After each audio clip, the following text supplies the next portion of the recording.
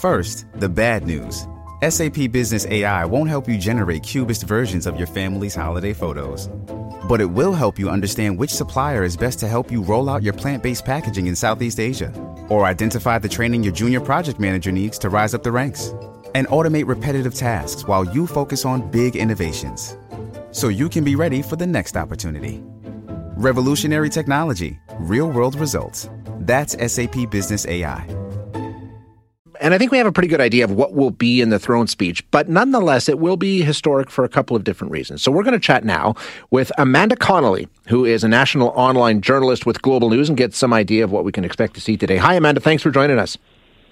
Hi, thank you for having me. Okay, before we get to the throne speech, let's talk about what happened yesterday. We have a speaker now, right? They managed to accomplish that yesterday, correct?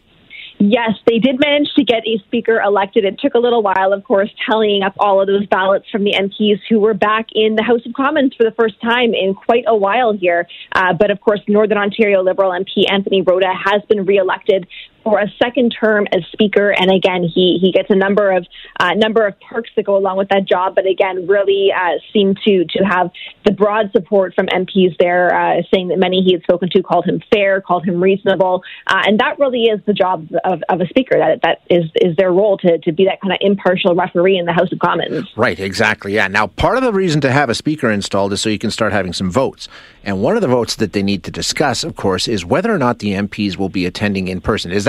Did they deal with that at all yesterday, or has that been pushed back to after the throne speech? When do we expect to find out exactly how the House of Commons is going to look this time?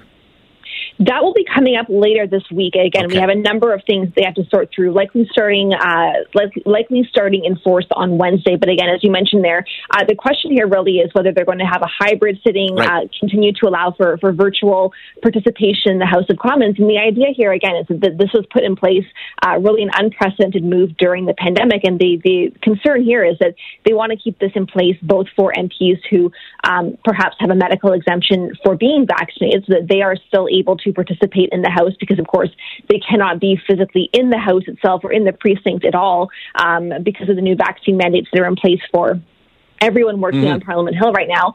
But again, also as part of this has been a conversation for a number of years now about how do we make Parliament Hill more accessible to people who, it can be a very challenging environment, a very family unfriendly environment. And so a lot of conversations taking place here about adapting some of these kind of best practices into the future.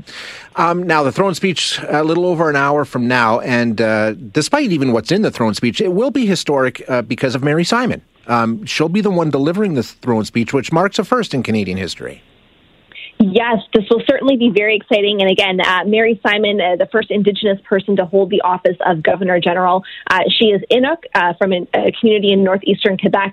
And really, I think what we've seen so far from her in the past is really a focus on incorporating Indigenous traditions and ceremonies into kind of the broader ceremonies that we've seen that are so kind of intrinsic to the way that the Canadian parliamentary system works. And so certainly looking for continuation of that, likely an emphasis from her, as well in any brief comments that she might make herself about, again, the need for continued work on reconciliation. And really, that will be a big focus for the government too. We know that this is going to be a big part of their throne speech. It was a big part of their platform and their budget back in April. So again, one of a number of issues that we seem certainly very likely to hear more about. Shipping can make or break a sale, so optimize how you ship your orders with ShipStation. They make it easy to automate and manage orders no matter how big your business grows. And they might even be able to help reduce shipping and warehouse costs. So optimize and keep up your momentum for growth with ShipStation. Sign up for your free 60-day trial now at ShipStation.com and use the code POD. That's ShipStation.com with the code POD. Does Monday at the office feel like a storm? Not with Microsoft Copilot. That feeling when Copilot gets everyone up to speed instantly? It's sunny again. When Copilot simplifies complex data so your teams can act, that sun's shining on a beach. And when Copilot uncovers hidden insights, you're on that beach with your people, and you find buried treasure. That's Microsoft Copilot. Learn more at Microsoft.com/AI for all. Today. Yeah, and the throne speech, as you say, will outline exactly what they're hoping to get done in this first session. And we know they have 4 priorities that they're talking about already, is trying to get done before Christmas. Do we know exactly what they're focused on?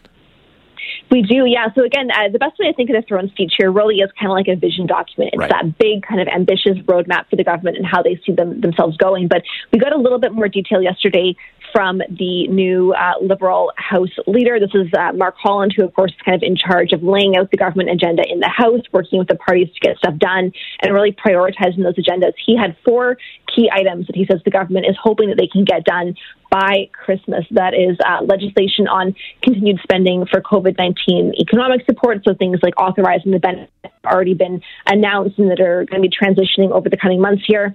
Also, a promise bill to ban protests outside of hospitals. That was a big one for the government over the course of the election with those protests that we did see.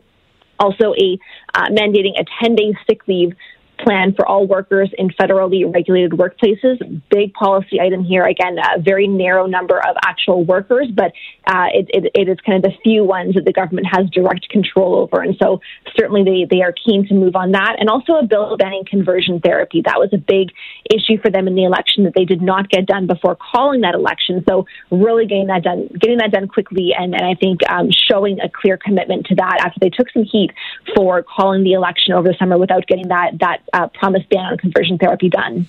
So that's the priorities, and they've got less than a month to get that accomplished, which is pretty ambitious. But like you say, the throne speech don't look for a lot of specifics, right, Amanda? This is pretty broad brushstrokes, plans, but they don't really get into the details. I mean, going into these 4 bills in specifics is more detail than we typically see in a throne speech. Yeah, so there really won't be specifics about those 4 pieces of legislation there. What we will see, though, in the throne speech, and what we do typically see in others, again, is kind of this is a chance for the government to really re-up and reaffirm a lot of the key commitments that they made during the federal election campaign, during the April budget again. So we'll really see them highlighting things, I think, themes like affordability. There are plans to deal with the cost of housing and the rising cost of living for Canadians kind of writ large. Also, commitments to the kind of green recovery here. Again, looking at clean tech and the environment and climate change, particularly in light of some of the devastation that we've seen in the western parts of the country over the last couple of years. And so certainly focusing on the what we all hope really is the end game for COVID-19, right? The kind of uncertainty here of the coming months and into the spring as well, looking ahead. So really kind of that broad vision for where they see the country going. We'll likely hear about childcare as well. Of course, Alberta just signed their deal with the federal government, and the vision for getting that deal done reaffirmed in the throne speech as well. All right, Amanda, we look forward to it. Thanks so much for setting the stage for us. Appreciate your time.